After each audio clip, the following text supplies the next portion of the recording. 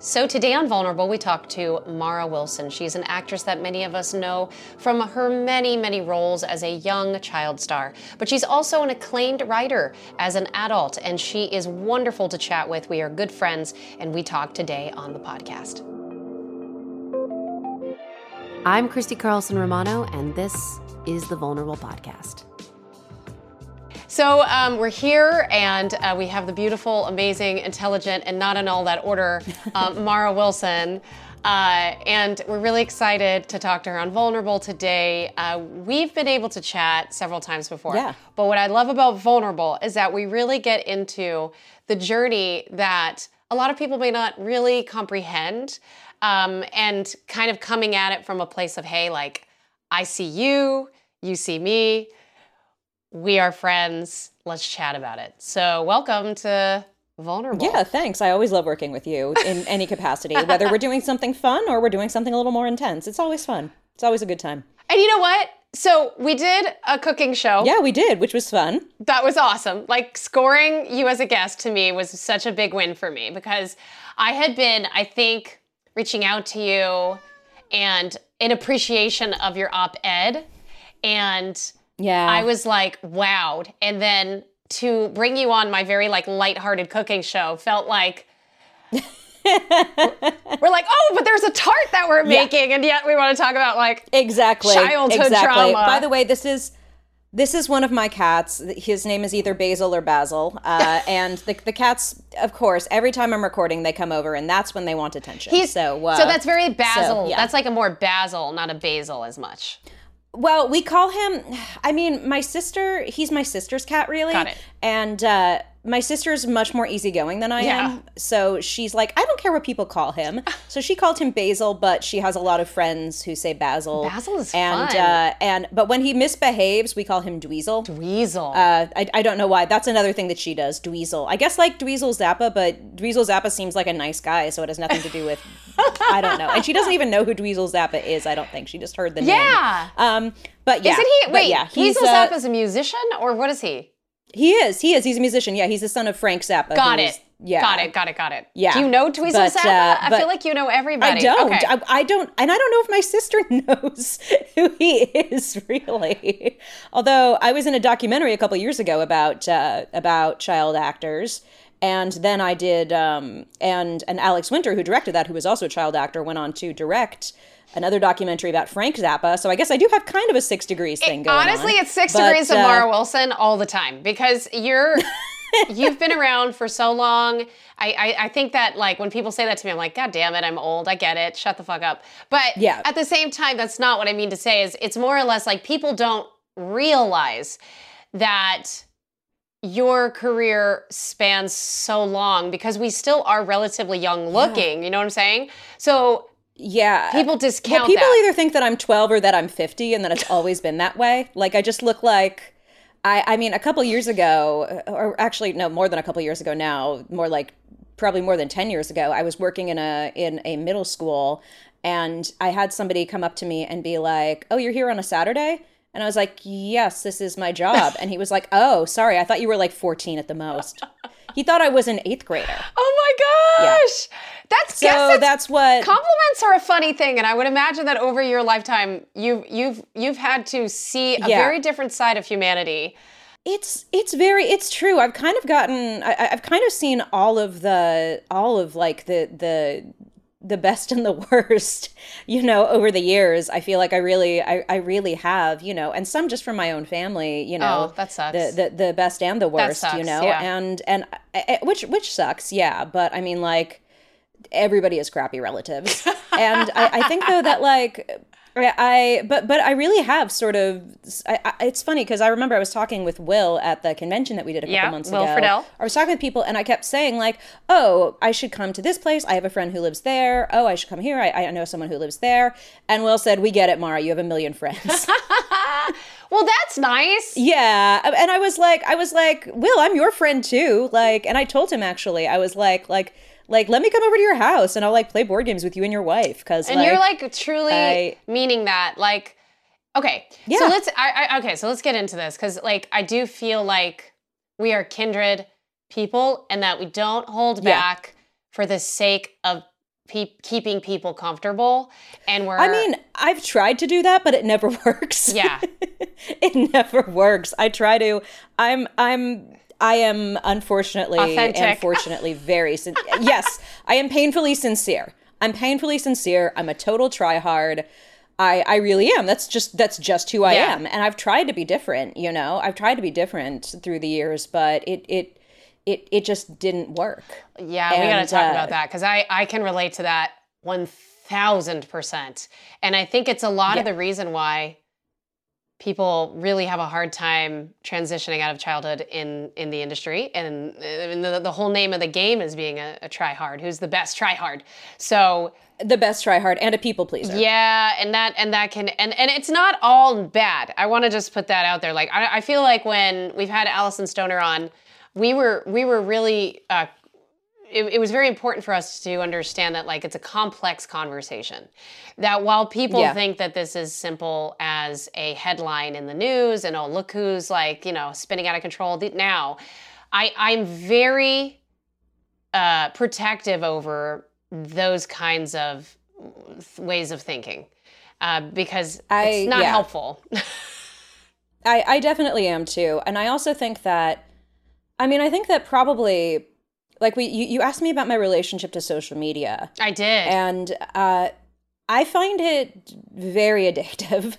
And I think that, you know, the irony for me is that I think it makes you feel, or at least when I first started doing it publicly, it gave me the feeling that I had more control over what people were saying about me, because I could cut out the middleman and I could just appeal directly to people.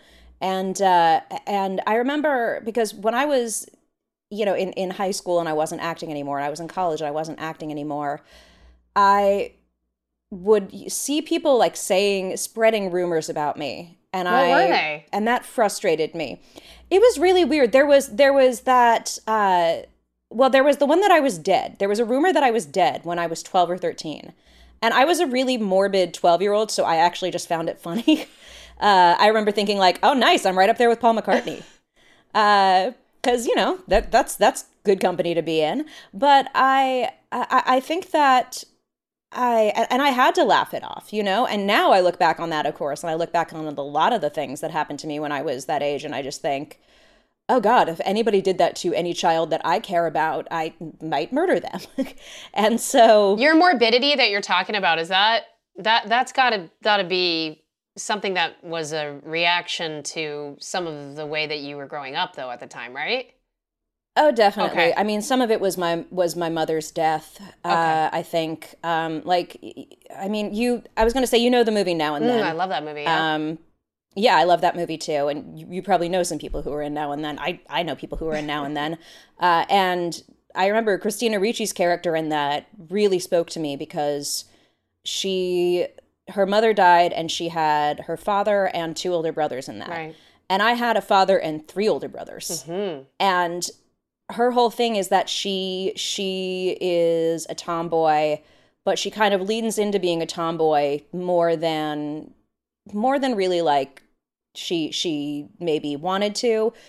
And that was definitely my thing too, because I felt like being a girl was kind of a liability, and it was a scary thing. And I saw how concerned my father was about the way that the world was going to treat me because I was a girl. Interesting. So I just kind of, and I don't think my dad knew, but my dad is the kind of person, I mean, my dad is who I get my sincerity from. Like, my dad also cannot lie. And my dad also is very expressive. And so if he's thinking something or feeling something, you will see it on his face, mm-hmm. even if he doesn't say anything. Mm-hmm. And so that, I think, was something that was a character that I really related to. And another reason that I really related to her is they say that she keeps trying to make death funny. Mm-hmm. And I remember thinking, I do that. Yeah. Why didn't you audition for this part? Were you too young, or were you out? I was too young. I was like 6 when that came out. I was too young. Although, yeah. But you saw it when you were 12. But I saw it at a sleepover when I was 9 or 10. And I was like, I know which one I am. And there was, and yeah, that movie really helped. I don't know Christina Ricci, but I feel like I should if I ever meet her, I should say, like, thank you for that, because that was a movie that really helped me. But I was very morbid, and also I think she was really morbid, by the way. She went to professional children's school with me, and it was her time where she's come out in interviews and has talked about the fact that she would cover the mirrors up in her, and she was bleaching her hair. She looked very like whole, you know, she looked very like cool, edgy, like like so sexy, but like at the same time, like very like 90s grunge. And I just remember her being very different than like at least looking very different than the person that she presents herself to be as an actor today.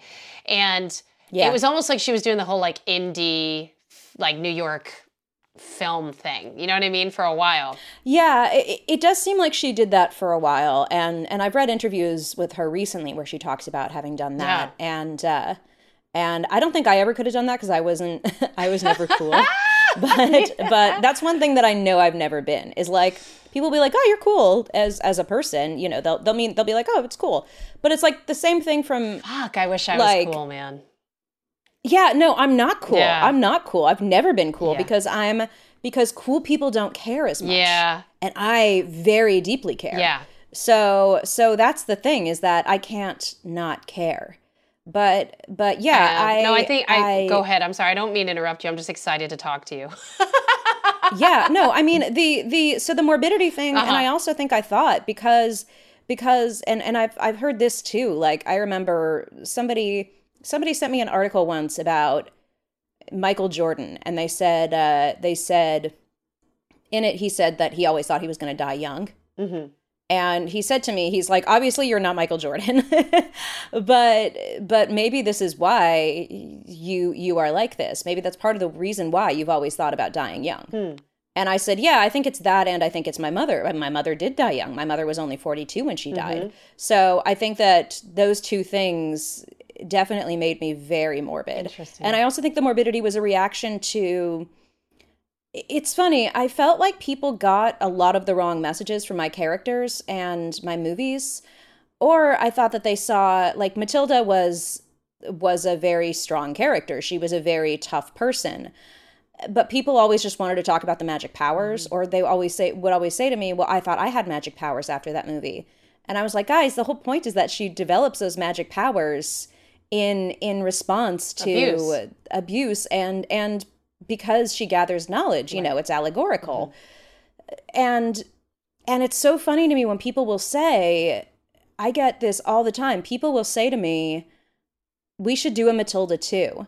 And if you do a Matilda 2, and I'm like, I mean, if there were like a good enough script, you know, maybe. Yeah. But I also do feel like the you know, I'm not going to turn that down, especially if it's working with Danny again, because working with him was wonderful. Yeah. But I also think, and Pam Ferris actually told me an idea she had for a Matilda 2 that I think would be very funny. So, you know, if it was with that group of people, you know, that's definitely something I would consider. Yeah. But people always say the same thing. They say there should be a Matilda 2, and in Matilda 2, it should be Matilda's child who has the powers. And I thought, no, I don't think that would work. Right.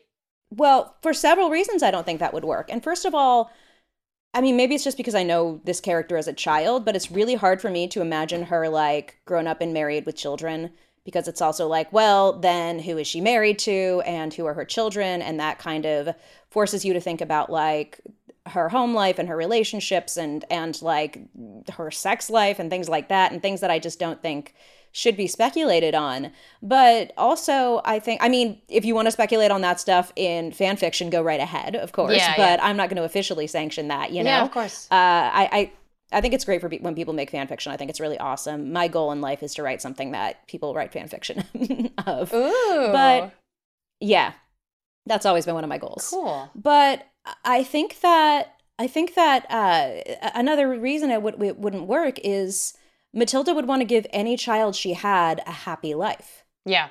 And I don't think that I have an idea. And that's where the powers came from. I'm going to pitch an idea for you. There was a movie that came out a little bit ago called the Miss Pettigrews. Did you see that? Oh, I heard about that. Really? Yeah, I didn't see it, but I heard about that. Go see it. Yeah. Please go see it and tell me what you think and text me. It's beautiful. It's cool. It's like Tim Burton-esque. It's very whimsical. It's much more of the blockbuster, kind of have to compete with the Maze Runner and those kinds of things. But it's a really beautiful. I really like that kind of movie. What I think would be interesting if Matilda actually was running a school that was like working with CPS that would have to take kids in that were abused, and maybe those kids have developed their own powers, and maybe she's like, I don't know. I've heard people have suggested that. They say I think that she could be kind of a Professor X character from the X-Men, where she takes in these kids who have these powers and she teaches them. And I think that's a cool idea. I think also the idea of Matilda, I mean, I personally believe that Matilda grew up to be a librarian. I can't see her doing anything else. And I can't really imagine what her personal life is like. Like, I don't know if she would get married or if she would want to get married. I don't know if she would want to have children herself or raise children herself. I don't really know. I can't really imagine that much about that, because I think that would depend on a lot of different factors in her life. But I could definitely see her being like a children's librarian, or working as a librarian and working with children. That is something that I think that she could be doing. Let me ask you this. Could you see yourself being a librarian and working as a children's librarian? I mean, probably. I've worked with children. I've worked with children so many times. I still I mean, I don't even know how many jobs I have anymore, but like I still work with children. I still, do like volunteer work with children and do like actual job work with children. I worked at a nonprofit for years where we repainted New York City public schools called Public Color. That was really fun. And I worked with kids from ages, I think like 11 to 20. I mean, some of them weren't really kids anymore, but that was where I was when I was at the school, and somebody thought I was one of the students. Right. But I did all kinds of stuff with kids, and I worked with a lot of really wonderful kids, and I've worked in schools, and I've been a nanny, and I've been all kinds of. Dude, I mean, that's something that I like doing. Matilda as your nanny? That's amazing. You should have had a Matilda tax. There should have been a tax for that. Yeah. I mean, people, they really liked, I remember they used to like it because I would do accents for them. Aww. And once I remember babysitting somebody and they were like, can we watch Matilda and you can tell us about making it? And I was like, yeah, sure. Yeah. So that's cool. I think I got distracted, but like my whole point with social media was that I think I felt for a long time that it would give me kind of control over the narrative around my life. And I remember like pre-Facebook and everything, I wrote a letter and I had one of my friends post it anonymously on IMDb because I was really sick of the rumors that I was seeing there. One of the rumors was that I was dead. Yeah. I remember there was a rumor going around that I was pregnant. There was a rumor.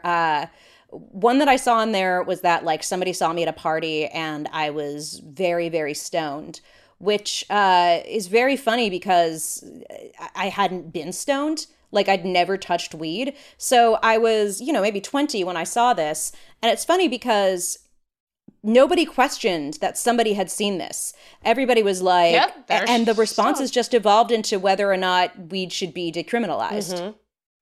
And everybody, and it's so funny. And I just remember looking at that and just laughing so hard because I was like, I've never smoked weed.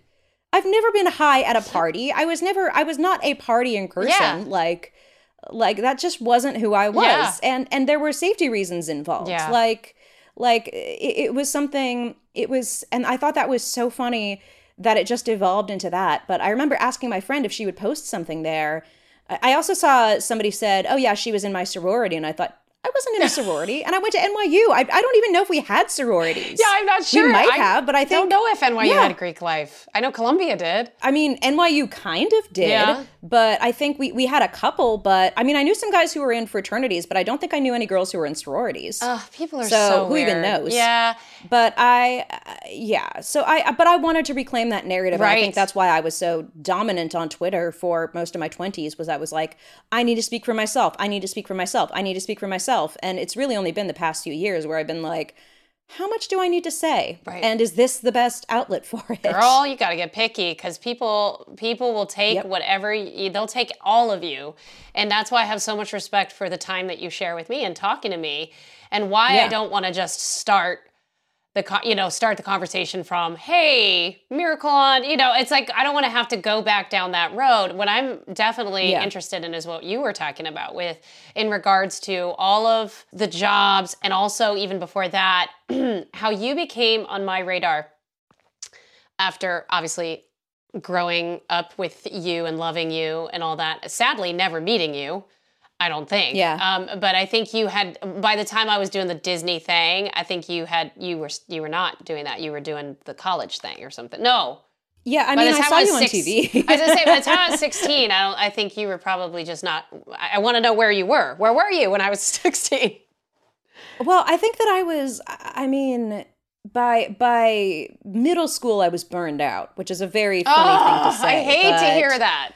I know. I was going through a lot in my life at the time. Like, somebody who was like a real mother figure to me, like, went out of my life. And then my dad got remarried, and that was a big adjustment because that's a really hard time to bring a new parent into the picture. And I mean, my dad, was doing like what he really believed was the right thing, but it was very hard. And so there were a lot of big changes in my life, and there were a lot of people around me there were some people around me who were not very helpful. And then there were some people around me who were very helpful and were very, loving and caring. Okay. So you were roughly what when your dad got engaged? You were 12? No, your mom passed at 12, but how old were you? No, my mom passed when I was 8. Okay. And then my dad got remarried when I was 13. Got it. So, and I remember looking it up, and I think actually I had like the type of college boyfriend who would like take a psychology class and then come home and be like, I think it's this psychology problem that we're having. And I'd be like, oh, for God's sake. But I remember him saying to me, he said, developmentally, you were at the worst age to lose a parent, and you were at the worst age to gain a step parent. Oh, jeez. Well, but and no, what he didn't take into account was that you were also leaving a part of your industry and that amount of notoriety that you had. It's very hard to put all of that into words, and it's certainly at the age that you were at. It is, and it was very hard, and also it was very hard, but it was also just so much. It was kind of a loss in some ways because it had been a constant in my life. Yeah. Which is something that I think that is something that people don't understand, is that it can be a constant in your life, and it can be a comforting thing. You mean the industry, and the industry success. Can be. Mm-hmm. And because people look at it and they think that it's so unpredictable, and it is. But first of all, I think it's more unpredictable for adults because with children there's a smaller pond. Oh my God, yes, absolutely. And if you work once as a child actor, reputation goes pretty far. So if you work pretty well as a child actor, you tend to get booked again and again because people like to work with you, and it's word of mouth. Right. So there was so much upheaval in my life that acting became that thing for me. But I think I was burned out on acting because I didn't get the same joy out of it that I did performing on stage. Okay. And and that was really what I wanted to do. Like, that was something that I thought was fun. And because when you have an audience, there's a connection there. Mm-hmm. And so I always used to say theater feels more real. Yeah. Because it's in the moment. People. It's in the moment, and you have a connection with an audience. Yeah. And so that's something that I really liked doing more. That was something that I really had a fun time with. So when you stopped doing the film, you stopped sort of actively looking or loving the film, like acting for film. Were you starting to do more theater then? And we just didn't see it? Yeah, I was. We didn't know but about it was more... Well, it was just more stuff at school. Okay. It was just... I had an improv class at school, which is a very... Tell me you grew up in LA without telling me you grew up in LA. Yeah, I took improv comedy in the 90s at my middle school. Yeah. So that was something, and I got really into choir too and that was the funny thing, was that I was actually really scared to be on stage because it was totally different than I had really bad stage fright, which I eventually got over. And how'd you get over it? Terrible stage fright. I think it was doing improv classes and just dying on stage over and over again, because improv it doesn't always work. Oh my God. And it's so funny because they call that exposure therapy, right? Your boyfriend knew it that is like from exposure college? therapy. It is like exposure For therapy. real? Yeah. And so I did that, and I started doing that, and I also I joined choir, and I started singing because I'd always loved music, but I'd never really, and I took voice lessons for a while, but I'd never actually pursued it, and I was too scared to sing on stage. And I still don't think that I never sang any solos in choir or anything. I was too scared to do that. Yeah. I mean, maybe did like a duet once or twice, but it was that I felt you get the immediate dopamine hit. You get that, which is so different than being on a film set where sometimes it's very fun and exhilarating and sometimes it's just very dull and tedious. Yeah, it's a lot of hurry up and wait. People don't realize 12 hours a day it can be very, very tedious. Yeah, absolutely. It's on and off. And I was so just the immediate rush. I was like, this is amazing. I love this. I want to do this more. Yeah. So I started doing that more because I was like, this feels real. Also, I was a very pretentious preteen. So I was just like, theater's more real. Mm-hmm. And I kind of moved away. It's funny in a way because I moved away from film in the same way that I think a lot of people move away from like their family and their religion and like maybe even their culture when they're a teenager, and they distance themselves. And it wasn't until I had that. If you talk to a lot of theater people, you will hear them disparage film. Yes. Like, disparage an entire medium. Yes. Because it's not really real. And you don't really, film is a director's medium and you're just a prop. Theater is an acting. Right. You're just a prop. You're just cattle. And feels that way. Yeah, it does feel that way. And it does feel that way. And it is true that for a long time, the idea of sort of, auteur theory in film, like, oh, well, it's just that it all goes down to the director. It all goes down to the director is, a load of crap. Yeah. And has led to the enabling of some very dangerous behavior. That's so true. Sometimes, death and assault and things like that. Yeah. So, but I think that theater for me was just where I was like, oh, well, this is more real. And then as I got older, what happened was my first serious relationship was with a film major. And so we just started watching movies together, and it was sort of, wow. people talk a lot about So you were a film major? I wasn't. I was a theater major. You're a theater major. Okay, I sorry. was a theater major. You said your first relationship was with a film major. Yeah, but he was a film major. He was a film major. That's interesting. Okay. And he got me back into film. He got me back interested in film and filmmaking. And I... Wow. And How? I started... Well, he just showed me a lot of movies, and I just thought about all the artistry in them and being a part of them. And because I'd seen, I never really cared for there were film students at my art school, but I didn't really care for them because they were just... A lot of them were just kind of... they were burnouts who weren't really doing very much, and maybe one or two of them would make like an actual good, beautiful film, and the rest of them were just kind of, fooling around. Now I went back to that school in the film department. The film department had only been around for a year or two at the time, so they were just kind of building it. Now I went back and I saw college was it? What? This was okay. Wait, so NYU. This wasn't NYU yet. I went to an art school called Idlewild Arts Academy, and it was an arts boarding school. Okay.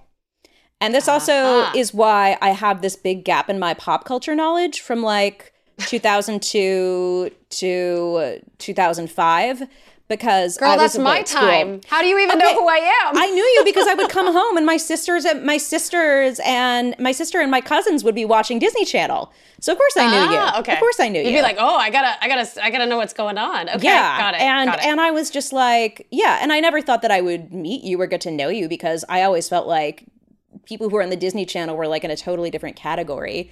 And I was like, she's probably like too cool and pretty and rich to ever meet me. That's so not the case at all. Yeah. And then we actually met and we were just like, oh, wow, kindred spirits. But oh, absolutely. Yeah, but so you were at the boarding school and then you ended up and then I went to NYU. And so the kids at the boarding school falling back in love. So yeah, for me, I went to middle school and then I went to 2 years of public high school, and the public high school that I went to was in Burbank, and show choir was huge there. This was like apparently The rumor is that that Ryan Murphy watched our old videos and that was the inspiration for Glee. Wow. It was intense, but there was a lot of competition. There were a lot of mean girls. There was a lot of very crude, horrible boys. There were a lot of parents. It was because it wasn't like you joined because you wanted to be in musical theater, which is what I was hoping it would be. It was, you were there because you wanted to be Justin Timberlake. You were there because you wanted to be Britney Spears. You wanted to be Beyonce. You wanted to do Kids Bop. You wanted to be Kids Bop. Yeah, I mean, kind of. Like, actually, one of the kids, the kid who was like the star soloist for us, also did voiceover, and he was an actor as well. And it's so funny because there were a hierarchy of like which kids were cooler, which kids did. Theo, don't stand on my mic, okay? Sorry, my cat tried to climb onto my mic. That's totally fine. We love cats. He's a mama's boy. He doesn't like to be too far from me. But yeah, we did. So, and there were so many child actors where I lived because I lived in Burbank, where all the studios are. And it's so funny now because when I do voiceover, I'm almost inevitably always going back to Burbank to record. Yeah. And so it's so weird to be, I mean, I took a meeting at Disney a couple years ago and they're like, so you're from here, right? And I pointed out the window and said, that's the hospital where I was born. Oh my God, I love that. Yeah, they love that too because they're crazy and they're like, wow. Yeah, I mean, she's been here this whole time. There's a Disney elementary school in Burbank. It's a big thing. That's right for the employees, right? The employees have the option of. Oh, maybe, but there's an elementary school named after Disney. But I wonder if they actually. Oh, I'm sorry. There is childcare that is a daycare that has, I think, sort of like a curriculum element to it that is right across from the lot, and the employees can send their kids there. But I don't know a lot about it. I will say, in terms of random jobs, which I definitely want to get into, I don't know if you know this, but I interned on the Disney lot as a production intern in a post-production department at ABC Studios, and I have some random ass stories to tell you about. But it's hard because the food there was good. Go for it. They had a really good, and it's funny though because the cafeteria there is really good. And then I went to the DreamWorks one, and it is better than Disney's. And I was like, this is so... I bet what happened is somebody went to the Disney cafeteria and they were like, this is really good. Let's make it one step better than Disney's. Because DreamWorks and Disney are always in competition with each other. Yeah. Well, until Disney owns DreamWorks, I guess. Yeah. I mean, which will probably happen. I thought they did. Do they? They might actually. They might. God. Who even knows anymore? Oh my God. Who even knows? But I was like, this is so funny that theirs is just a little bit better. But anyway, so my whole thing was middle school, I was burnt out. Middle school and the beginning of high school, I got more into performing. Show choir there was very competitive. And then when did you go to Idlewild? Was that just a summer thing, or was that I was at my public high school for 2 years, and I was really depressed. It was not a great school, and it was not at the time. I mean, now it's a much better school, but it was not. Was it Burbank High? It was Burroughs High. It was Burroughs High. I think I went to the prom of Burroughs. Oh, really? Yeah, it was just, I did not fit in there, and I was going through a rough time at home and, fighting with my parents and nothing like serious, but it was just. It sounds like with your stepmom coming into the picture, it was probably an adjustment time. It was a major adjustment, and there were things that she and I still don't agree on, She's Catholic and very much wanted me to be Catholic, and my mother was Jewish, and I was very strongly Jewish, and I really think that she believed she was doing the right thing, but it felt disrespectful to me. It felt disrespectful to my mother's memory, and it felt disrespectful to my own beliefs and culture, so we were fighting about that and fighting about other things. And I was like struggling with my sexuality and struggling with my friend group and struggling with all kinds of different things. And and my parents said, I remember I came home one day and there was like I woke up in the morning and there was a brochure, and my parents had said like, why don't you try going to a different school? Why don't you go? And at the time, they really believed that private schools were better than public schools, which is not true. But they said to me, why don't you go to a different school? And I would say, no, because I don't want to leave behind choir. And choir at Burroughs was kind of a cult. It kind of was.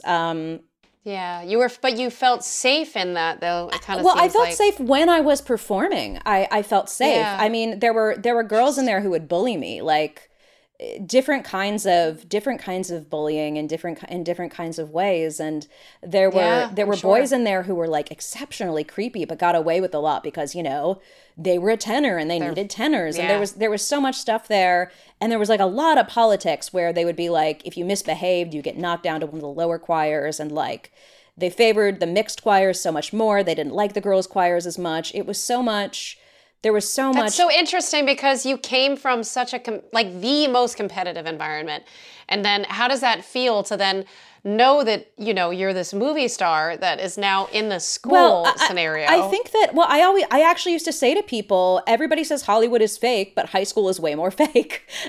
Yeah. But Yeah. it was also, I think, and this was probably one of the biggest conceptions about me, was that I must be selfish and self-absorbed and self-obsessed and egotistical. And so I think that was one of the things that like the choir director and the choreographers, who were really mean, would do. They would be like, oh, well, she needs to get knocked down a peg. Let's put her in one of the beginner choirs. They always thought I needed to be knocked down a peg. I mean, and there was also... I've got a similar experience. I do relate to that 100%. There was also a hierarchy of child actors there. Like, for some reason, like the kids who were on Seventh Heaven were considered cooler, and like the coolest of all kids were in Gap commercials, and were models, and I wasn't as cool because I was in children's movies. Mm-hmm. And that was... I get that. I actually experienced that, to be honest with you, because I was never in CW shows. Right. And I was in Disney shows. So even to this day, a lot of the CW gals get the Hallmark movies because people grew up fantasizing about them, and now they've done a full circle. Well, now they're moms. Right. So with me, it's like this whole weird thing of, is she a celebrity or isn't she? Right. And I've lived my life independently of that, and I've taken to social media to control that narrative too. So social media, I think, also can be positive because it can bring people of like minds together in its best form. I've seen that on TikTok faster than I had ever experienced it on Twitter. It's interesting that you talk about social media and bullying and all that, because my experience on Twitter has simulated that of being bullied in high school. Oh, no, same. Absolutely same. I don't. Okay.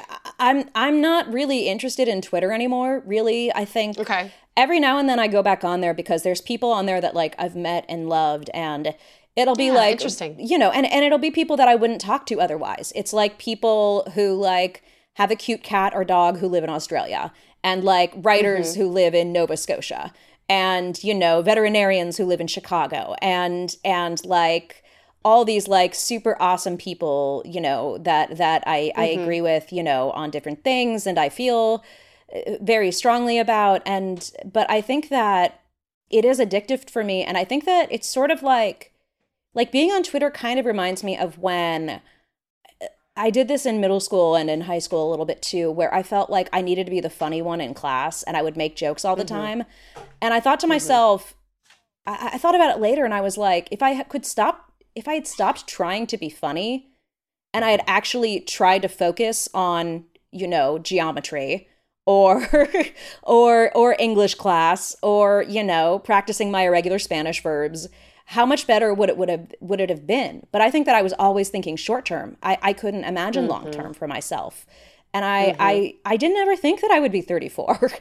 So And I think that's, I wasn't sure. It goes back to the morbidity. Yeah, exactly. I just couldn't imagine myself. I just couldn't imagine myself at this age. And do you feel like, can you answer honestly to this? Do you feel like you grew up too soon? Yes, definitely. Okay. Definitely. Okay.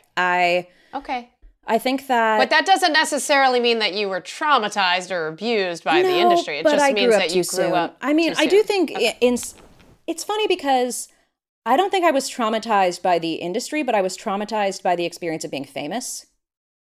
Yes. That's something that I say a lot that people don't quite understand, because they always say, oh, Hollywood is so sick, Hollywood is so twisted.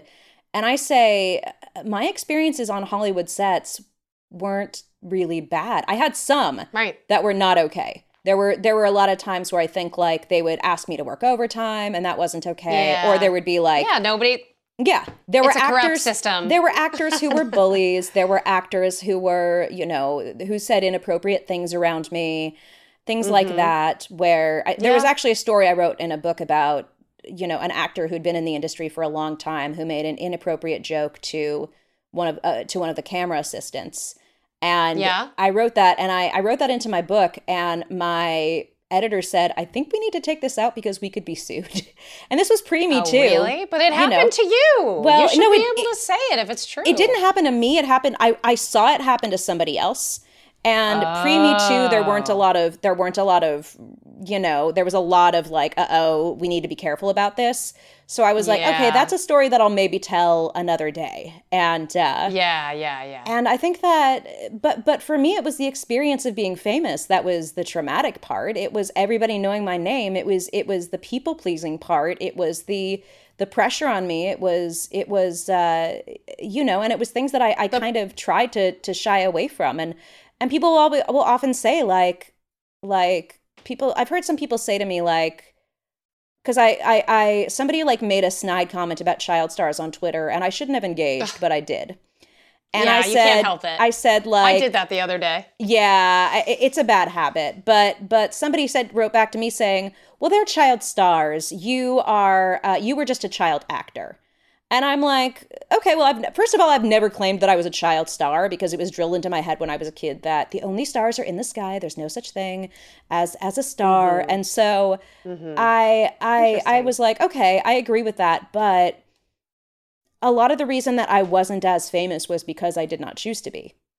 Like there were parts. I know that. I get that. There were a lot of choices that I made. And the reason that I took so many children's roles was my parents were trying to protect me. But they couldn't. That was the thing. Instead, I just got, I got maybe even worse perverts because they were fetishizing a child, and getting like, and it's so weird when you are the awkward girl at school and you have like bad teeth and like your bra strap's always showing and you have acne and you're so awkward, but full grown men are sending you letters. That is a strange thing where I was like, where I realized, and we talked about this because there was a show that you did a pilot for. Ooh, the one about boarding school? Yeah, boarding school, where they wanted me to audition for like the fat girl part. And, ridiculous. Okay. And I, at the time, like, I was there and I went there and I was like, I don't know if I was fat at that age. I don't think that I was, but I told them, I was like, I don't think I quite fit the body type that you want for this character. And they're like, oh, we just put you in really big clothes. I was like, okay, the Jan from Grease thing, which interesting. Now I think about that and I'm just like, that is so disgusting on so many levels. But I read for it. I didn't get it. And I remember the whole time thinking there was another part in there that I really wanted to get because I thought that she was a character that I could relate to more, and I thought that she would be more fun to play. Which one was it? It was the one who is always going through phases. Oh, I love that one. Yeah. She was hilarious. I remember reading it, and I thought this is a character that I could play because she was much funnier, and I thought she was kind of neurotic, and I was like, oh, I could do that. She's and then I looked at I saw the headshots for the girls that were being called back for her. And I was like, oh, okay. I get it now. Yeah, so that's interesting too because, I was forced to wear a really big padded push-up bra for that show. Yeah. And they basically told us that Fox said that we had to do that. And I was 16 at the time. And I was just coming off, or no, maybe I was 18. I don't know. Was I 18? How old was I? I was right after Even Stevens. But no matter what I was looking like at the time, they were like, you need to amplify it. And it was like really tasteless, if you ask me, because I was just kind of like, this isn't how you go about that with a bunch of girls. Like, this isn't a good start. Well, I had a lot of problems actually because it's funny because there was a movie that I auditioned for where they wanted me to play a totally androgynous character. Mm-hmm. And it's funny because I look back at all the other actresses that I went out for the same parts with, and I'm like, okay, so it was Mae Whitman and Evan Rachel Wood and Aaliyah Shawkat and who else? Oh, and Kristen Stewart. Kristen Stewart got like 5 parts that I didn't get. And I look back at it and I'm like, oh, they said they wanted a tomboy type, but I think all of us grew up to be gay or bisexual. So I'm like, casting directors, they know things even before, the kids themselves know it, I think, because we were a type. We were the tomboy type for a while. Yeah. And so Is Mae Whitman queer? I don't know, actually. She's a friend of mine. I don't know. Okay. I've seen her. Oh, and Kylie Sparks too. Kylie Sparks is non-binary and I think pan. Okay. And yeah. How interesting. I never thought about that. Yeah, I don't know if Mae Whitman is. I've seen her like make jokes on Twitter about like dating Queen Latifah and stuff, which was like something that I wanted when I was a teenager. I was in love with Queen Latifah. So like Queen Latifah in Chicago I was in love with Queen Latifah. Ruined me. But I don't know if she is or not, but I know that she's at least made jokes about it and is, Sure. So I don't know that's how she identifies, but. So when did you start to realize you were going through something in the high school phase? And you were mentioning that you had there were girls that I was in love with and who did not, who did not feel the same way. But I kind of suppressed that part of myself for a long time because I felt that I couldn't, I was too afraid to. I felt like the burden of everything on me, and I really only owned up to it. And everybody around me like knew that I'd had girl crushes or that I'd like I remember when I came out to one of my best friends from college, she was like, yeah, I've seen you make out with 3 different girls. Like, I know that you, and not just in a like, this is like a silly thing I'm doing on a dare. Like you were into it. And I was like, yes, but I'm officially claiming it now. And so I just kind of said that I kept collecting exceptions. I was like, well, she was an exception. She was an exception. She was an exception. And interesting. One of my best childhood friends said that for a long time, he would be like, well, I'm not gay. I just really admire this man. And I heard that and I remember thinking, uh-oh, because that was the way that I felt too. And, that I really admired these girls and wanted to be around them and thought their hair smelled really good. And, it was like that. But, and I think that was another reason why I left my school was because it was just too difficult for me. There were things there where I'd like had crushes on girls and there was just weird rejections and there was just all kinds of meanness and cruelty and confusion and fear and it felt much better to go to a place. And I mean, I was in like the Gay Straight Alliance at school, but it was theory versus practice, and then I went to when I went into Idlewild because and I never finished telling the story. I came downstairs one morning and my dad had this brochure on the table and they knew that like I was fine with being independent. I was fine with being away from my parents. And this is something that I think is crazy now when I think about it. I had lived in other countries away from my parents starting at, I think, age 12, maybe age 11. Wow. Like I had been in other countries with I essentially lived in Toronto without my dad for several months when I was in 7th grade, and I was happy with it. I loved it. You had a guardian. I did have a guardian. I did have a guardian. Her name was Lucy. She was wonderful. I also had a studio teacher named Lori who was absolutely wonderful. So I had people looking out for me. That's good to hear because I don't have a very good opinion about most studio teachers, but we were very choosy about mine. I worked with one, Richard Wickland, on and off for several years, and he was wonderful. And then that's cool. And then I went to when I went to Toronto, we had one that Lisa Jacob had worked with. and Interesting. she was wonderful, and she's worked with a lot of and she worked with. I think I botched her name. Shoot, when we did that Comic-Con panel, It's said Lisa's Canadian. No, did I say Jacob? She goes by Lisa Jacob Jones, so you know. But she's wonderful, and this actor had worked with this teacher had worked with like she worked with Tara Strong a lot when Tara was like very young. She worked with a lot of Canadian actors. Gosh, Tara. And you know, worked with people who were on Degrassi and like all these things. She worked with like the one child that was on Queer as Folk. Like I think somebody on that show dated like someone who was still married and had a kid, you know, and still in the closet. But she was wonderful, but my parents knew that I was okay being away from home, you know? Yeah. So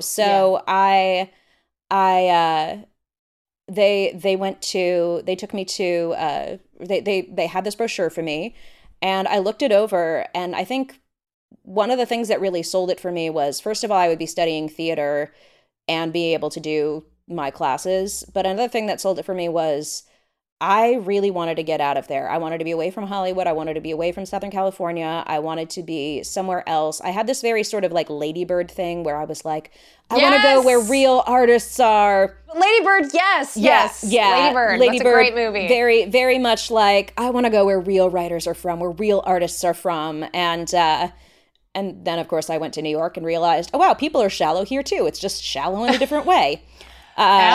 As much shallow with cigarettes and wearing black. Exactly. So yeah, it's a very shallow kind of nihilism. So I was like, I just wanted to get out, and I remember looking there, and the colleges that I was looking at, I think, were University of Michigan and NYU, because I knew that University of Michigan had a good theater program, and I've always loved the Midwest. So although now I've realized that my seasonal affective disorder is really bad, so I probably shouldn't ever live there. Or New York, I guess, huh? It was I had a hard time in New York. I mean, I remember being like, being in Toronto and being like, I love the seasons here. And then I actually I lived in New York where there were seasons. And I was like, oh, seasonal allergies, seasonal migraines, seasonal affective disorder. This isn't fun.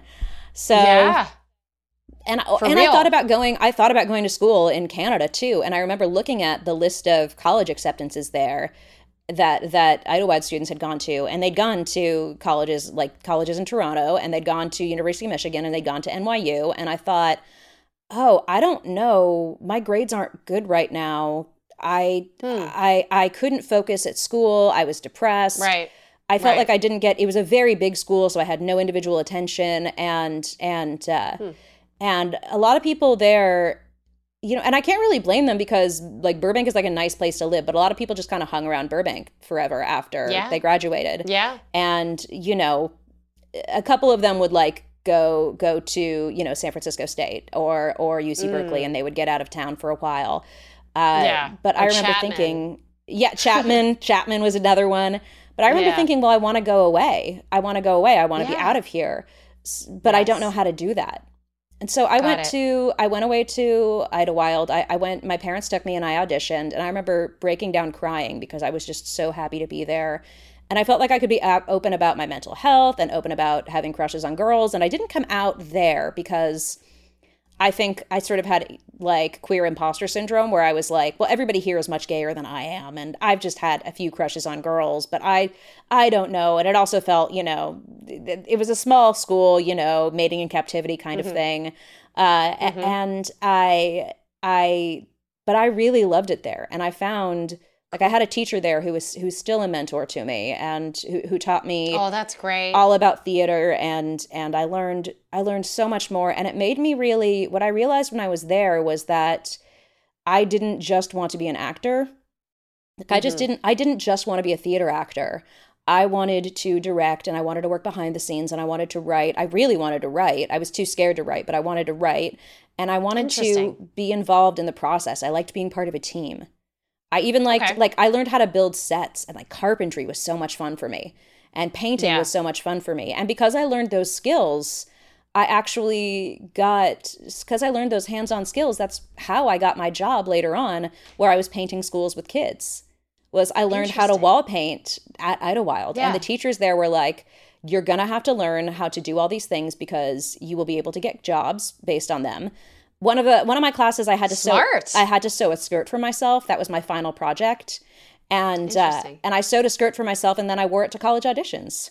And I could say, by the way, I made this skirt. Yeah, so, and it's like a topic to talk about. Exactly. So it was, and that I think is something, and that's why I'm always saying my kids will learn hands-on practical skills. Not just, not just things like there's a whole thing now with or I think this was actually a bigger thing a few years ago, like everybody needs to learn to code. And it's like, yeah, okay, you should probably know a little bit of that just because that's going to serve you well, but everybody should also know how to knit and how to sew and how to handle, and how to use a power drill and know how to wall paint and all of these things. Yeah. They should know at least a little bit of it. So that was something I really loved there. It's interesting you've talked about gender without actually mentioning gender, and it's not something that I generally talk about, but I really do have thoughts on it insofar that when we grew up, right? Mm-hmm. Like, I do think that gender norms were very strict. Obviously, it's way more fluid now, and everyone's on some sort of the spectrum, whether they're like super conservative or super not. Now, what I found interesting about growing up in your tomboy casting, what you were talking about, is, I mean, I didn't perceive you to be a tomboy growing up. I mean, I felt like you were very much just the every girl. And it does seem interesting to me that at a point at which you started to mature and come of age, it seems as though they were pushing you towards that casting. And maybe they knew, maybe they didn't, but, those gender norms affect us, and those castings affect us in so many ways. Like, as kids, they're like, well, I'm cast as like, the ingenue, so I'm gonna, just do everything this way. And you rebel against it too.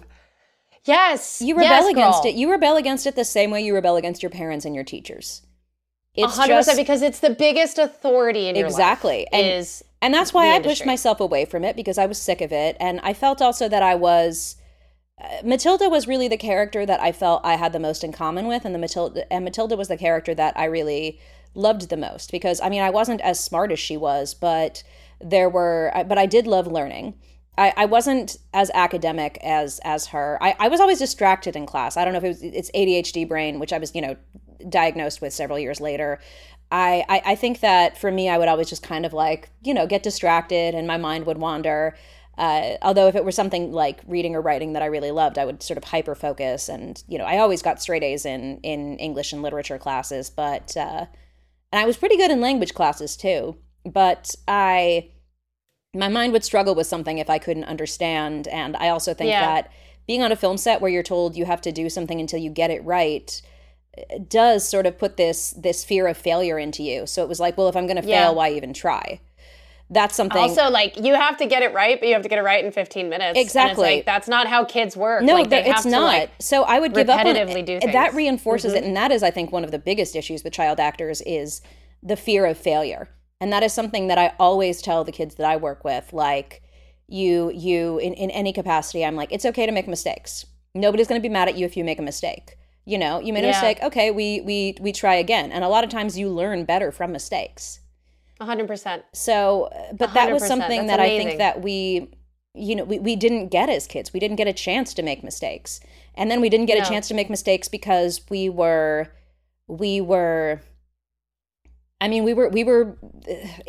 the pressure from outside. And I mean, I've always said that, having a fan base is often like, it's often like having another set of parents that, maybe don't actually love you that much, whose love is conditional. So you have to do, and I've had to tell people, things about myself, and they're saying like, oh, you never did this, you never did that. And I'm like, well, no, I couldn't, because I was a role model to children. I never wanted to shoplift, but even if I had wanted to, I couldn't have done it because I knew the consequences. And the consequences would be... So you felt pressure, you felt some pressure to like, to rebel in the way that people typically rebel, like in order to like kind of grow your brand in some ways? I think that I wanted to play, I thought it would be fun to play more of a brat, because I thought that people thought I was too cutesy and like more, more, and that they were sick of that. They didn't like that. They thought I was too cute. And I would hear people say that. And then as I got older, it became sort of a different thing. And also I was a tomboy for a while, and a lot of that was because I was under the influence of my dad and 3 brothers. But also I felt like the more feminine you were, the more of like a target was painted on your back. And also there was so much pressure, because if you were feminine, you know, you had really to be, couldn't mess up. You couldn't. Then you really couldn't mess exactly, up. You really couldn't mess up, and also you had no. And also, people would excuse. be like, "Who do you think you are? You think you're so pretty? You think you're this? You think you're that? You know?" And I also sensed for a long time that I was not going to be like one of the most beautiful girls in school, and that's also because the family that I came from, my mom didn't value looks that much. She didn't value it. And probably because her mother did to an absurd degree, that my mom was rebelling against that. But so I didn't really know. My mom didn't like shopping. She didn't like jewelry. She didn't like makeup. She didn't like any of those. She never focused on her appearance. She always like, the only pictures I have of her wearing makeup is if she's in a play at, you know, her high school or at Northwestern where she went. I think that that was something she drilled into me. And so, and also she wasn't, even if she had been, she wasn't around during those years. So I was kind of lost. I didn't really know what to do. So I also knew that I wasn't going to be the most beautiful girl. And as I got older, I realized, you know, and that like when I auditioned for boarding school, I was like, not for my boarding school, but boarding school, the show. My pilot. Your pilot. that I did. I learned. I was like, actually. Okay, I'm not the pretty girl. And so they're going to be making me be the fat girl, and the fat girl is the butt of all the jokes. And the fat girl is, And I'll tell you what, that the girl that ended up playing it was not heavy set by all means, and it's insanity. And even if she were, that's messed up. They knew it was wrong. Yeah. It's Fox. They were trying to be salacious when Salacious was like still edgy. This was like pre-Kardashian, and they were doing these weird things where my character actually ends up kissing a guy at a bar. And it turns out he's a teacher. Yeah. He turns out to be the teacher. So it's like a Ross and Rachel, will they, won't they, but it's highly illegal. Yeah. So like, and I was 16 kissing Eddie McClintock or whatever I was. Maybe I was 18. And I keep forgetting how old I was. 18. Time escapes us. But also. When you have an entire childhood. But also 18, it's very strange to me that people are like, 18, it's fine now. It's like, so you couldn't, and people would do this. It would be like, you couldn't fantasize about Emma Watson or Dakota Fanning or Elle Fanning, you know, a day ago, but you can now. Like, fuck well, you. They do. Yeah, I know. Trust me. But what I would say is that I also felt that being feminine was very vulnerable. Definitely. So, this is the podcast. Exactly. And so I wanted to move away from that. Sure. And I also knew, if you're, you know, it's a line in a chorus line. Different is nice, but it sure isn't pretty, you know. God, I love that. I never knew anyone who was different. Yeah, pretty is what it's about. I never knew anyone who was different who couldn't figure that out. So if you.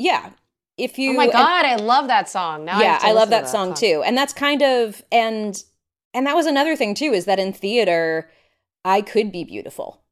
Because absolutely. They don't care so much about your face. They care more about your voice. They care more about the way you carry yourself. Your talent. And so I could play Juliet in a class.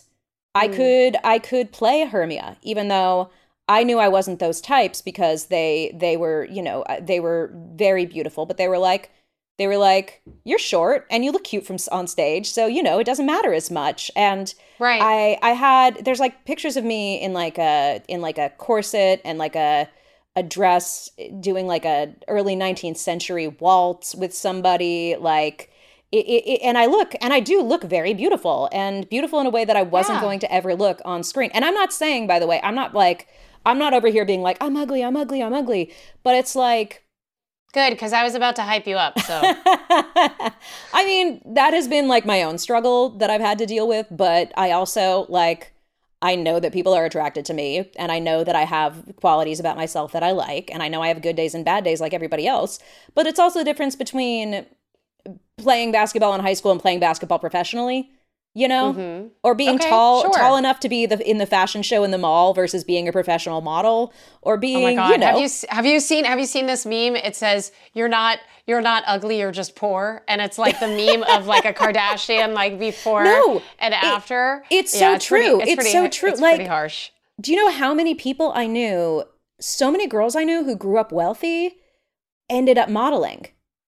And it's just because they could pay for all Did those they have things, a lot of plastic surgery? Yeah. It's what it is. And also, I think all the time, like, well, not all the time, but I've thought before, like, oh, could I get plastic surgery? Should I? And I'm like, well, what would that be saying if I did, you know, that like, and I think like, I know I've known people who have had plastic surgery and cosmetic surgery, and I'm like, good for you. That makes you really happy. Like I've seen people who've had it done. And everybody has stuff done to some extent. Like I have bonding on my teeth. I have, you know, I've definitely had things done like not serious, but like to my teeth. And you know, everybody has these things, and like so many people get Botox. People get Botox for headaches. Like it's really not a big deal. But I do feel like for me, I do also kind of want to be like, you know, oh, you know what? You don't have to have a perfect nose. You don't have to have, and also it's a lot a part of this of who is, you are. Yeah, and also a lot of this is like different cultures and such too. Like I think there was was it Gigi Hadid? One of them said recently that she felt like she'd erased her culture. Yeah, she'd erased her culture by like by getting, you know, by changing. She said, her "I wish nose. I would have kept my ancestor's nose," or something. Exactly, like that. Which is like really kind of profound, because I'm like, that is something coming from her. That's very interesting. Yeah, coming from her, I think that's pretty interesting, and that's something that I think too. Like, yeah, it's like, am I getting rid of like my Jewish nose and my like, you know, high Irish forehead?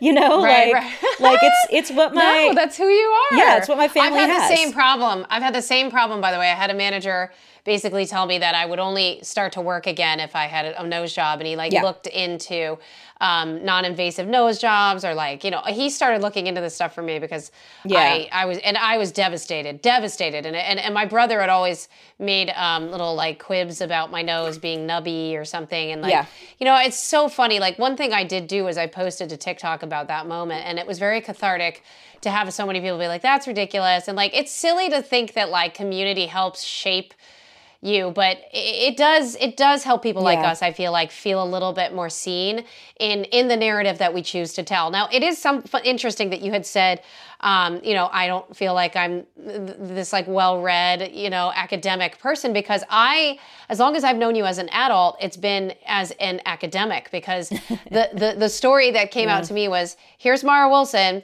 she's at NYU and she's a writer now, and like she's got this awesome Twitter. Okay, and but where did you go to college? Where did you go to college?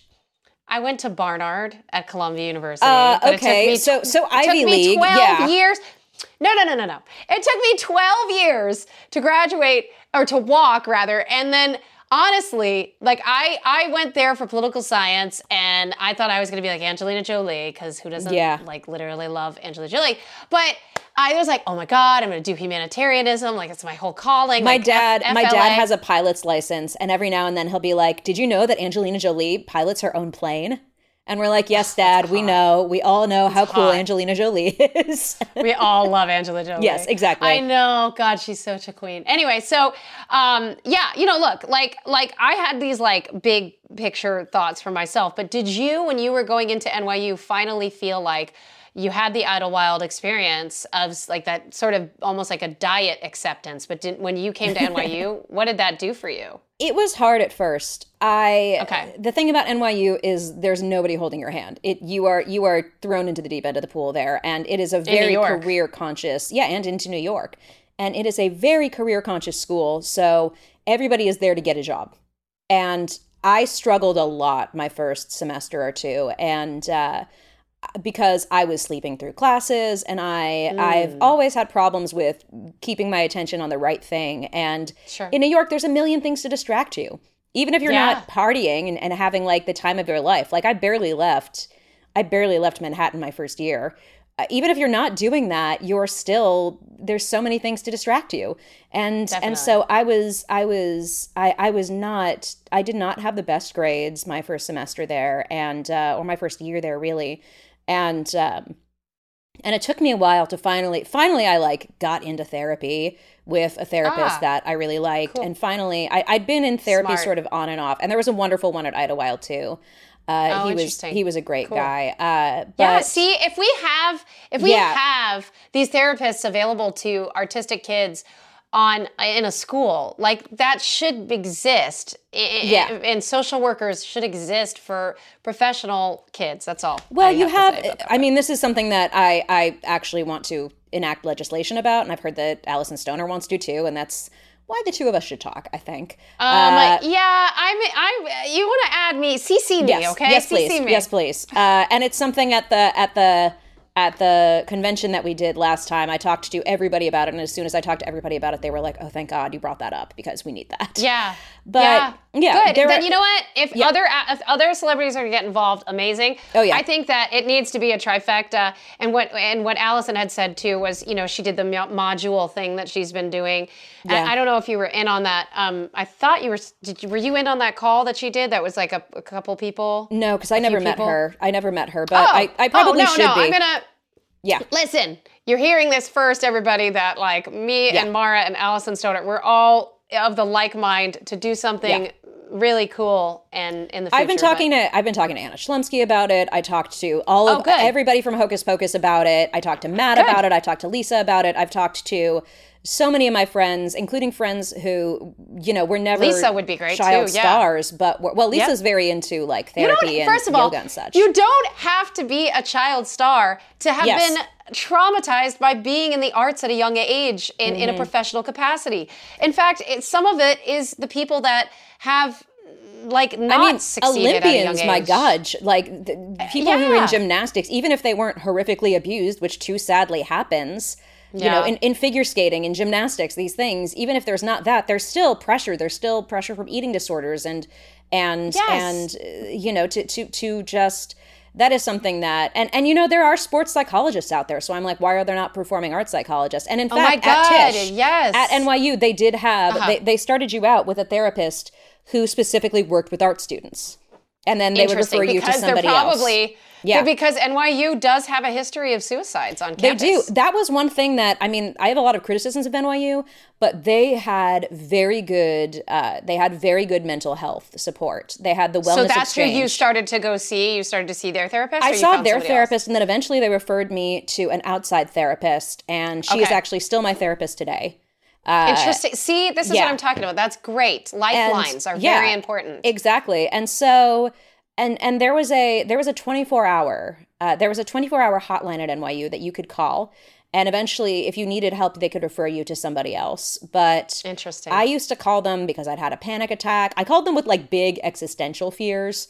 Where I'd take a philosophy class or something, and then afterwards I'd be like, what does it all mean? And, call them in the middle of the night and just be like, we're all going to die. What do we do? And, what's the meaning of life? I mean, that's not awesome, but yeah, that's exactly. Cool that they had that for you.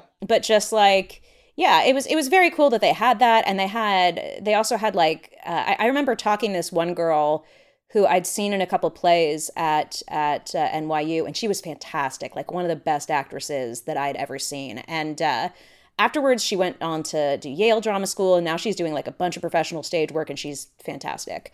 And I remember running into her once, and I was like, "Oh yeah, you were so wonderful in." You were so wonderful in this production of like Spring Awakening we just did at school. Like what, and she was like, have we met before? And I was like, yeah, I think we have. And she goes, yeah, you were at that reducing anxiety seminar. So we were learning how to do belly breathing and things like that. And it was very... So NYU had that, and that was great. The culture of mental health and inclusiveness to mental health was life. But it took me like a year or so to get there, and the reason was at first I couldn't accept help. I couldn't accept help, and the only person I would accept help from was my boyfriend. But that put a lot of pressure on him because he was still just a teenage boy, and he loved Going me, through but his he own had, thing. yeah, he had his own stuff that he was going through. He was trying to figure out, did he want to go into film? Did he want to go into law? Did he want to be a writer? Did he want to do what? Like, he eventually became a lawyer, which he seems to like really love. But it was just, he, you know, it was, for a long time, I was just so dependent upon him. And it was, I think that happens a lot in your first serious relationship. I had the worst. I had the worst first. Yeah. Anyway, we won't even talk about that. Yeah, we don't need to get into it. But I think that's a whole nother topic. Even if you have a happy relationship, it might not always be the healthiest when you have your first, you know, serious relationship. And like, yeah, especially when you have had, I feel like, a lot of stuff go on in your childhoods. Yeah, man, it's a lot to unpack, and it continues to be a lot to unpack. But basically, I am curious though. So like, you're at college, you struggled the first year. Then when do you decide that you want to start writing and be a writer and then come back to like LA? I mean, like, I remember I felt like you were a ride or die New Yorker. And then when you moved I thought I was too. To LA, I was like, wow, this is a full circle moment for Mara. Well, I kind of thought I was too, but I mean, coming back to LA is a very recent thing for me in terms of like life phases. And sometimes I wonder if I made the right choice. And sometimes I'm like, why don't I move to another state? Why am I not living, you know, somewhere? Why am I not living in Seattle? Why am I not living in Austin's great. Austin is great. I had a wonderful time in Austin 2 years ago. I was having a lot of pain and stress in my life at that time. And then I went to Austin and had like one of the best weeks that I'd had in years. I went to like Barton Springs. I hung out with one of my favorite musicians, and he was incredibly kind and lovely and like what I want to be when I grow up. Yeah. That's awesome. Shout out to Rhett Miller. Rhett Miller from the old 97s. He's cool. They're a big Texas band. Cool. They're actually out of Dallas, but they perform. Yeah, and he also does a lot of stuff with like different musicians and comedians and things like that. So he's like always at the Largo in LA. Yeah, performing with different comedians. He has a great show that you would also actually be great on. Let me see if I can make that hook up. Oh, thank you. But he's very open about mental health and like sobriety. And I just stopped drinking for health problems, and he was so cool about that. And like my publicist doesn't drink either, so like we all just like drank Topo Chico. I mean, I'm kind of like, well, like I stopped drinking. Sober curious. Well, I stopped drinking because of health problems that I had. Sure. And that was another reason why moving back to LA was a good idea for me, because I was fainting whenever it rained in New York. It rains a lot in New York. Oh my God. And it turns out I had a blood pressure condition. And that blood pressure condition got worse after I had I had a virus and I was sick for a couple weeks. And after that, it was kind of like long COVID where you just get really sick. And so my early 30s were a mess. And then when I finally got that under control, that's when I started having all of these like really horrible pains in like stomach pains and things like that were unexplained for years. Yeah. And that turned out to be endometriosis. So just when I'd like nailed down one problem, they were like, oh, by the way, you have this other problem. You need surgery.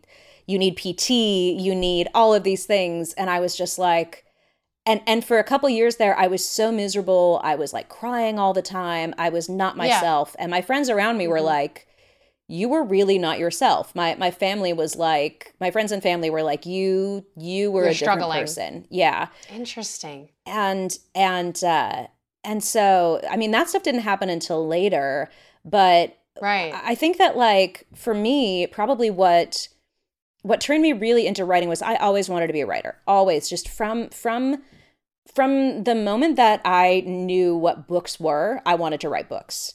And that was just my lifelong dream. And anytime people asked me in interviews when I was a kid and making movies, they would say, what do you want to do when you grow up? And I would say, I want to write. Maybe I'll act, but I want to write. And so, but I didn't really know what. And I usually, it's funny because when I was reading a lot of scripts as a kid, I started to write my own scripts. And actually, it's funny. I really wanted my friend Lacey Chabert, who is also a child actor. I really wanted her to be in one of my scripts. And I was just asking other child actors I knew. I was like, will you be in my show? And they're like, I was 9, so, they're going to humor me. They're like, yeah, sure. Andrew Keegan's going to be in your project. Yeah. But then I wrote whatever. I wrote basically based on whatever kinds of books I was reading at the time. Yeah. But my prose was always really terrible. It was always just like, Shannon walked down the hall and, stuff like that. And like a script. it was just very silly. It kind of had this like Da Vinci Code type thing of just like, it was very clunky, very clunky. And then I took a playwriting class with my teacher, Jenny Mahoney, and at NYU. And I realized that I could let my characters speak for themselves. And I had spent so much time in my life overhearing adult conversations and also eavesdropping on my teenage brother's conversations. So the first full play I wrote was about teenage boys. Because that was from the time that I was, I think, 5 until I was 14, there was always at least one teenage boy in the house. And interesting. Sometimes there were 3 teenage boys in the house. And there was always this, and my brothers were very smart asses. They were like if Ferris Bueller got all A's. So they were kind of smart asses. I love it. Exactly. So they were all very, they had this like Greek, there was always this Greek chorus of teenage boys in my house, just all of their friends all around. So yeah, that was what I did. I wrote a play about teenage boys. And oh my God, I want to read that. Yeah, I don't know if it's aged well, but it was really fun to write. And and I'd be happy to send it to you, though. It was called Sheeple. Yeah. Actually, Hey, man, I would love to see you do more of everything, more producing and even directing. Directing, I tried to direct in college and I wasn't that good at it. I think that I just didn't have enough confidence in myself. And I remember at the time,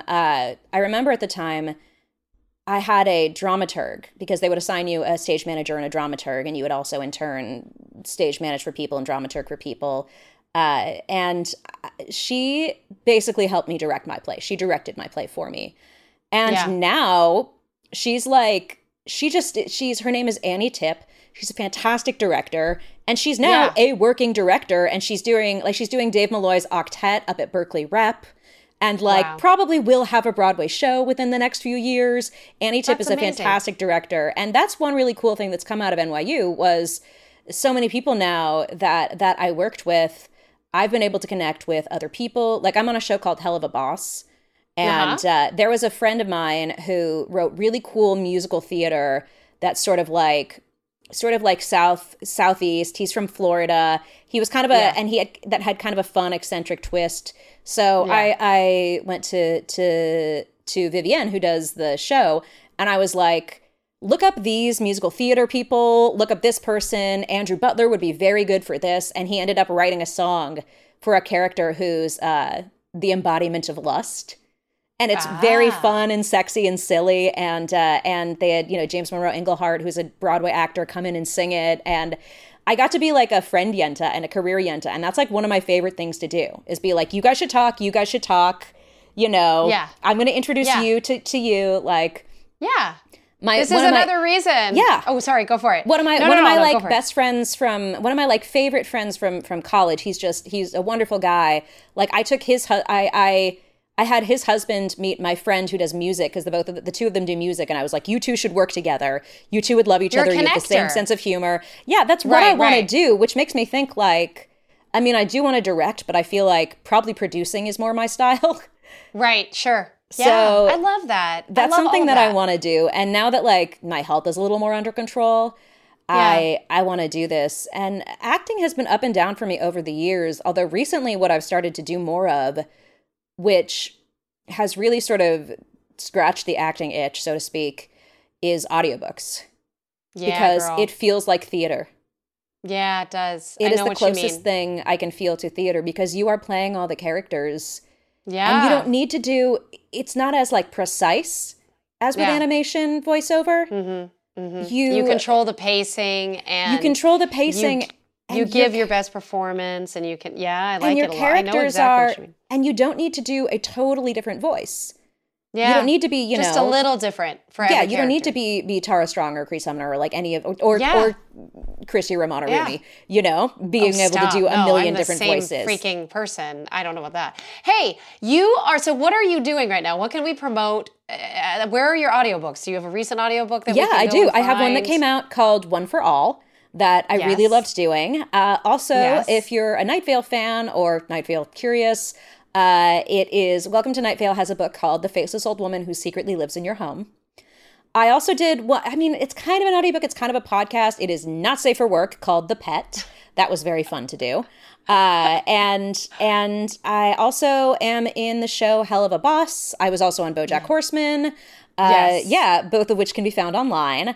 And so, that's what I've got going on. Writing-wise, I've got a couple of projects that, knock on wood, will pan out pretty soon. Yes, I'm knocking for you. And I'm recording a couple other audiobooks right now, and we'll see when I can announce those. Amazing. I mean, obviously, I think that now more than ever, people can come out of the woodwork and show you how positively you've impacted their lives and their childhoods. And in some way, I feel like that's gotta help sort of almost like enrich the circle of your journey. It does. And I think that when I was a kid, I couldn't accept the compliment. I understand. It was too hard. And it just didn't feel, I couldn't. It's complex. It is. I couldn't accept it, and now I can, which is really, really nice. Yeah, good. I'm really, really happy to hear that, and I'm happy to hear that your health is getting better. And honestly, this is the first conversation of something I think we should continue in studio in LA with Allison. And so I would just tease that maybe there'll be a part 2 pending everyone's availability, and we may be able to really, in the future, really do something cool and work together and help people. And I'm just excited to have you in my life. So thank you so much. Yeah, and thank you for letting me ramble. Oh my God, I love your rambles. I love them. They're not rambles. I love them. Yeah. All right. Well, always lovely to talk with you, and always lovely to do stuff with you. And we'll keep at it. We'll keep doing it.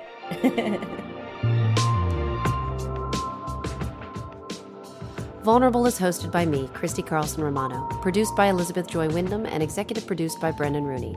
Our sound engineer and editor is Elizabeth Joy Wyndham, and our video editor is Eduardo Gamba.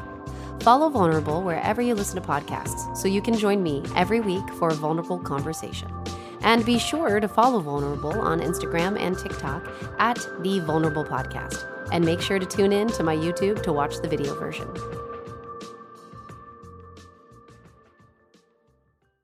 Life's better with American Family Insurance because our home policies help protect your dreams and come with peace of mind. Save up to 25% by bundling home, auto, and life. American Family Insurance. Get a quote, find an agent at amfam.com. Products not available in every state. Discounts may not apply to all coverages on an auto or home policy. Discounts do not apply to life insurance policies. Visit amfam.com to learn how discounts may apply to you. American Family Mutual Insurance Company, SI, and its operating companies, American Family Life Insurance Company, 6000 American Parkway, Madison, Wisconsin.